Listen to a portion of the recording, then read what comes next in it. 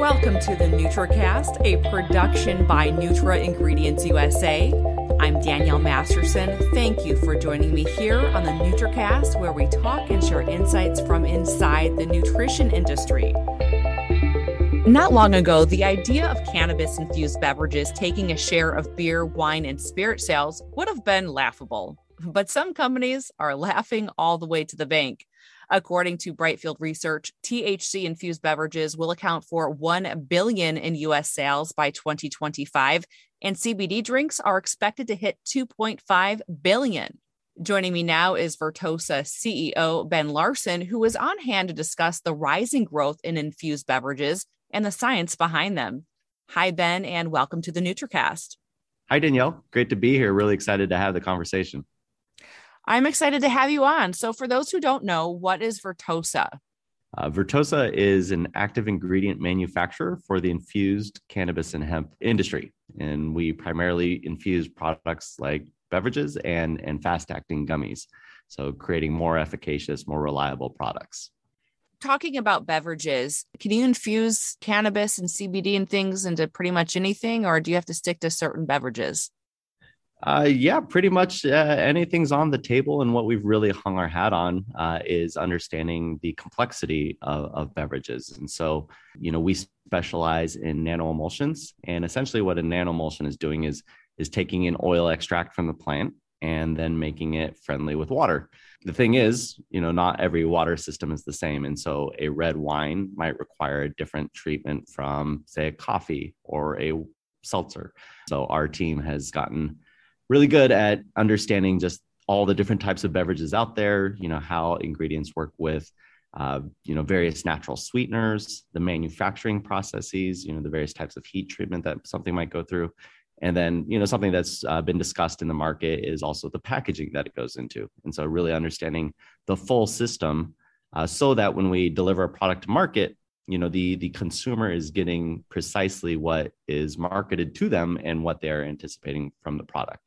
Wow, so many factors to take into consideration. And then also one thing is taste. I mean, that has to be sort of a challenge, right? It is, and taste is like this ever evolving and hyper subjective, label.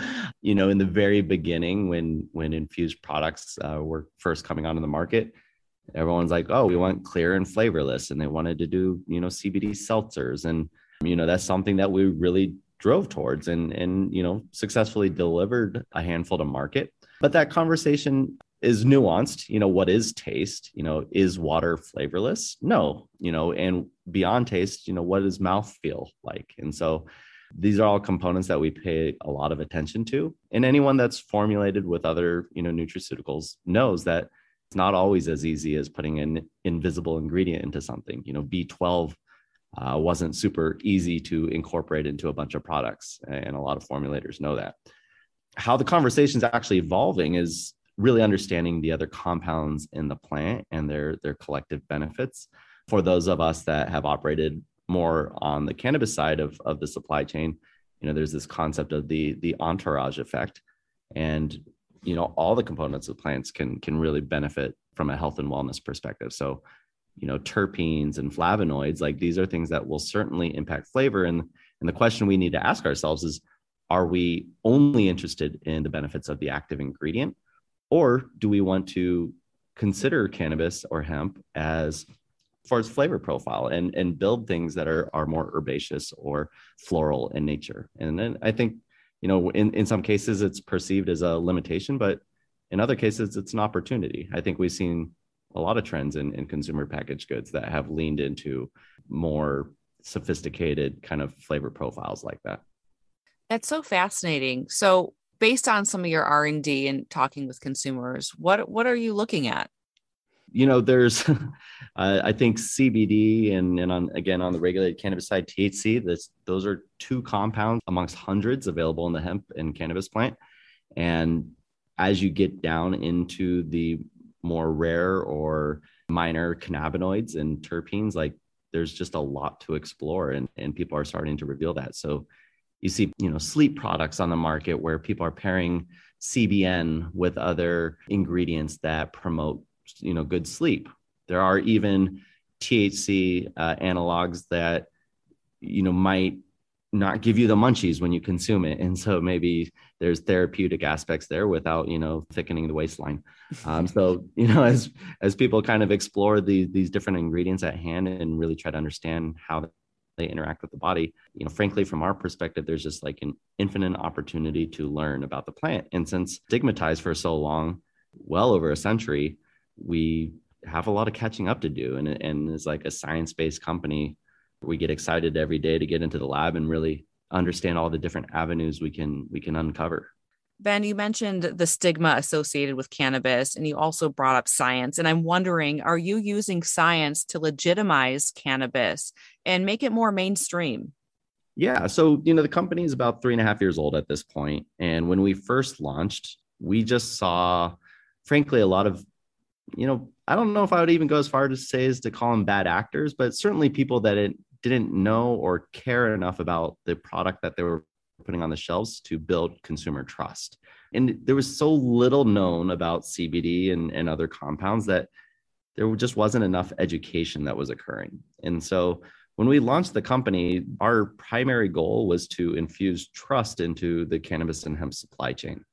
We had one core value when we launched the company, and that was trust. And every decision we made, every action we made for every day, at least for the first year and ongoing through now, but like, and I say through the first year because literally we only had one core value for that first year was to build trust. And that was doing the research necessary to be able to say what we knew and what we didn't. And if we didn't know something, we didn't try to like sweep it under the rug. We actually publicized it. And that pushed us to learn more and more. And I think we all seen the headlines where it's like, oh, do these products actually have CBD in it? Because they aren't doing anything. And it's like, there were some people that had products on the market that were claiming to have hemp and CBD in it, but there wasn't any. And so it was really important for us to kind of show what a good, efficacious product is, because there are many benefits to hemp and CBD. So it's like, why stifle progress in the name of earning profits for your company, right? Mm-hmm. And so we kind of had to put an end to that if we wanted to see progress and acceptance into the mainstream. There are so many benefits, like you mentioned, and I'm just wondering, what are some of those benefits and desired effects that brands and people are asking for? Oh, wow. Yeah, it's an interesting position to be an ingredient company that does have access to creating these things. People do definitely look at cannabis and hemp as like, the panacea of like health solutions, which oddly enough, there are many applications to various levels of success. And I think the best way to answer it is that kind of like going back a little bit and just understanding why there's benefits. And every human, every mammal, has like a complex endocannabinoid system with receptors all over the body. And that is why it's really hard for us to put CBD and other cannabinoids into any particular bucket, which, we love to do, especially in Western culture. Yeah, it's like, that goes into, the vice bucket, or that goes into pharmaceutical bucket. But like, with cannabis and hemp, maybe it is like a vitamin. We have this complex receptor system in our bodies, and we only think of it as a drug because that's how, as humans, we've classified it over the last century. But if you think of like this endocannabinoid system that we have that is designed to interact with these compounds, like, why wouldn't we think of it as vitamin C? That said, so that's very, that's very high level, but like getting down to brass tacks, CBD and many of the other compounds, do have, very strong ties to like, anti-anxiety, anti-inflammation. I personally can speak anecdotally. I've used it to wean myself off of an alcohol dependency. There's many research studies that have shown the ability to wean people off of opioid dependencies. And so far reaching, very broad. And, like I was mentioning earlier, there's even, THC analogs that do have some psychoactive effects that might not give you the munchies, might actually energize you and get you out. And so people are using it for exercise to get them in the zone and really get them focused on just working out. And then obviously there's like the post-workout effect where you can use CBD and CBG and others for anti-inflammation and recovery. So the possibilities are endless, but I think the important thing here is that it's just another ingredient. So when we talk, when cannabis focus, as I say, it's like we talk about the entourage effect a lot, about all these different cannabinoids and terpenes working together for greater impact. But why limit it just to the plant? Why not combine CBD with turmeric and other anti-inflammatory, ingredients, or ashwagandha and CBD and CBN for more relaxing, sleep product? So, especially when it comes to the non-psychoactive realm, the hemp realm, thinking of it as another active ingredient that you can add to your quiver to create more efficacious consumer products. Are you working with some brands and partners who want to combine some of those botanicals and ingredients that you mentioned with CBD, CBN, cannabis, and things along those lines? Yeah, absolutely. So we work with about 100 brands actively in the market right now, spanning beverage and gummies, mouth sprays, like different types of applications. And it's happening at a really great time. There's the better for you, movement, especially in the beverage category. There's also the low no movement, where people are de-alkalizing things and creating beautiful canvases to be infused. And so we just get to have really great conversations. We, for instance, in the regulated cannabis market, work with a company called Click. They have developed these mouth sprays for different applications, whether it's to be uplifting and social or to be sedative and used for sleep. And the sleep product, for instance, has combined concentrated dose of CBD, a little bit of THC, and then melatonin. And this combination is hyper effective. And you can use just very little melatonin. And so you don't have to worry about the melatonin dependencies that some of the other products on the market are allegedly creating, right? I'm not a doctor, so I don't want to pass any official judgment on melatonin, but I've been hearing it a lot lately in speaking with customers. Alternatively, we focus on the hemp side of the market. We see a lot of CBD and caffeine, which is a really interesting combination, where you can have an energizing product that is, I guess, smoother of an experience, where the edges and jitteriness of the caffeine are kind of rounded out and made to be just a much cleaner feeling energy from our perspective. And so, we're seeing products get more and more sophisticated, and it's really exciting. It's the normalization and acceptance of the individual compounds, which that conversation needs to be had, because it's such a complex plant that has been relegated to being a singular, or maybe two, hemp and cannabis, like two drugs, right? Yeah. Where like cocaine is a drug. Cocaine has a molecular structure and like is easy to define, but like cannabis is 400 different compounds that are all interacting to create various experiences. Not to mention, every person has a different endocannabinoid system that processes that differently. Yeah, it's a conversation that is so long overdue. And what are some of the hurdles of regulations and things that you have to overcome? Are you experiencing those complexities? Or are you just kind of sticking with states that are legal and not worrying about these other states just yet? Yeah, I think I don't know if I'm a masochist, but I think we've decided to choose the hardest position to navigate. But it's because we really care and believe in the plant. So at the end of the day, hemp is cannabis and cannabis is hemp, right? It's the same plant. They just have different concentrations of those compounds. And so that was an arbitrary line that was drawn in the sand, probably by some government official. Yeah. And it's our job to educate and work beyond that. And so we're kind of skating to where the puck is going and saying, yeah, if you want to work with cannabinoids or terpenes or anything derived from the hemp and cannabis plants, come to us and we'll figure it out on the back end. And what that has turned into on the back end is frankly running two sides of the business, sometimes three or four, because the regulations are so fragmented. So just focusing on hemp, for instance, even here in the US, we still don't have clear guidance from the FDA on using cannabinoids from the hemp plant in food.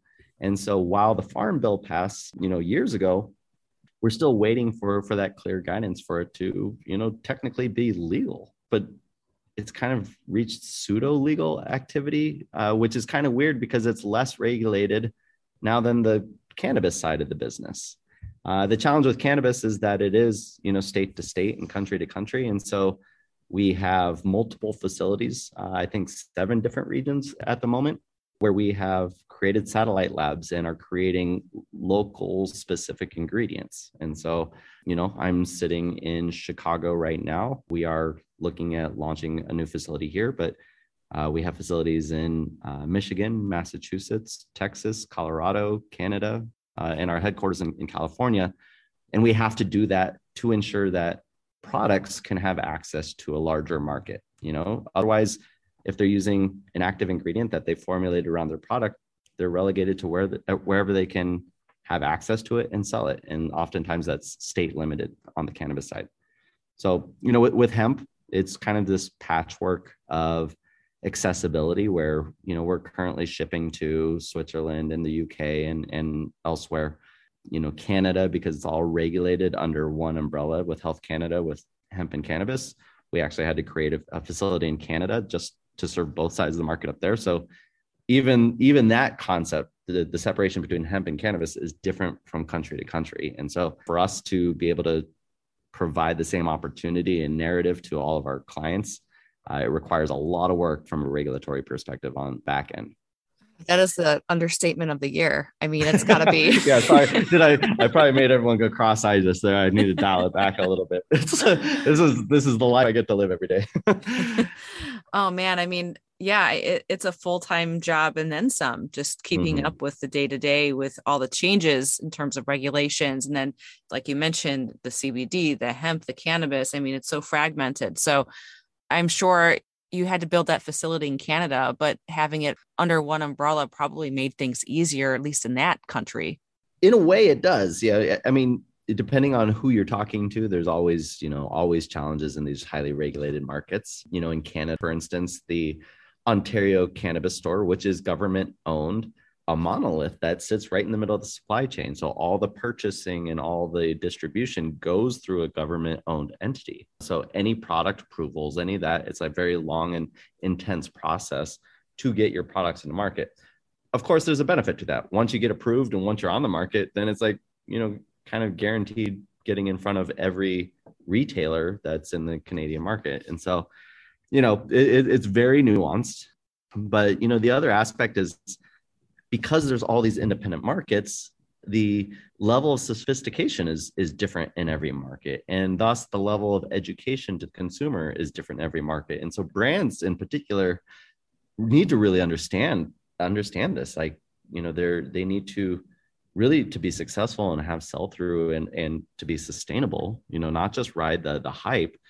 They have to have a deep connection to their consumer base and need to understand that sophistication of the consumer could be widely different everywhere. And the industry really doesn't help, because the industry constantly adds confusion to the space because it's moving faster than the government can keep up. So they can't even make rules that make sense with the speed of the market. Right.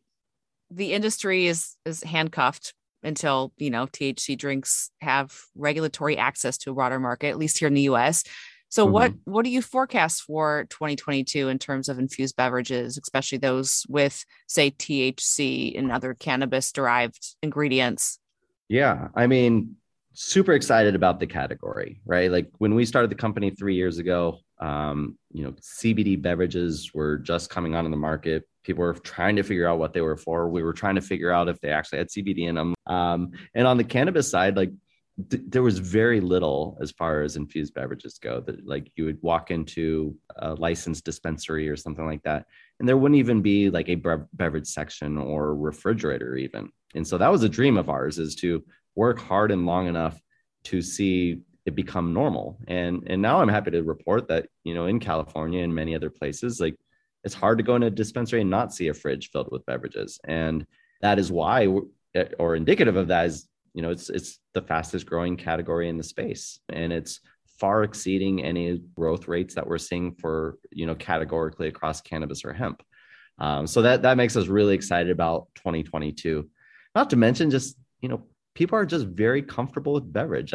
Anyone listening to this podcast, I'm sure, is very understanding of the opportunity with beverage, as a vehicle, right?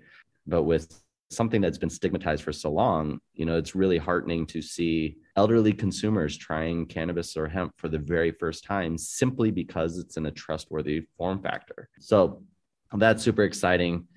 2022, there are talks about, the FDA giving us guidance for the hemp side of the business. There's this new proposal on the cannabis side from the GOP, which came out of left field and really kind of brought a lot of excitement and opportunity for kind of a bipartisan legalization effort. And then I think we're going to see just a huge development and pressure to build just clear rules and regulations around kind of this emerging minor cannabinoid or hemp-derived minor cannabinoids that are being sold in the open market.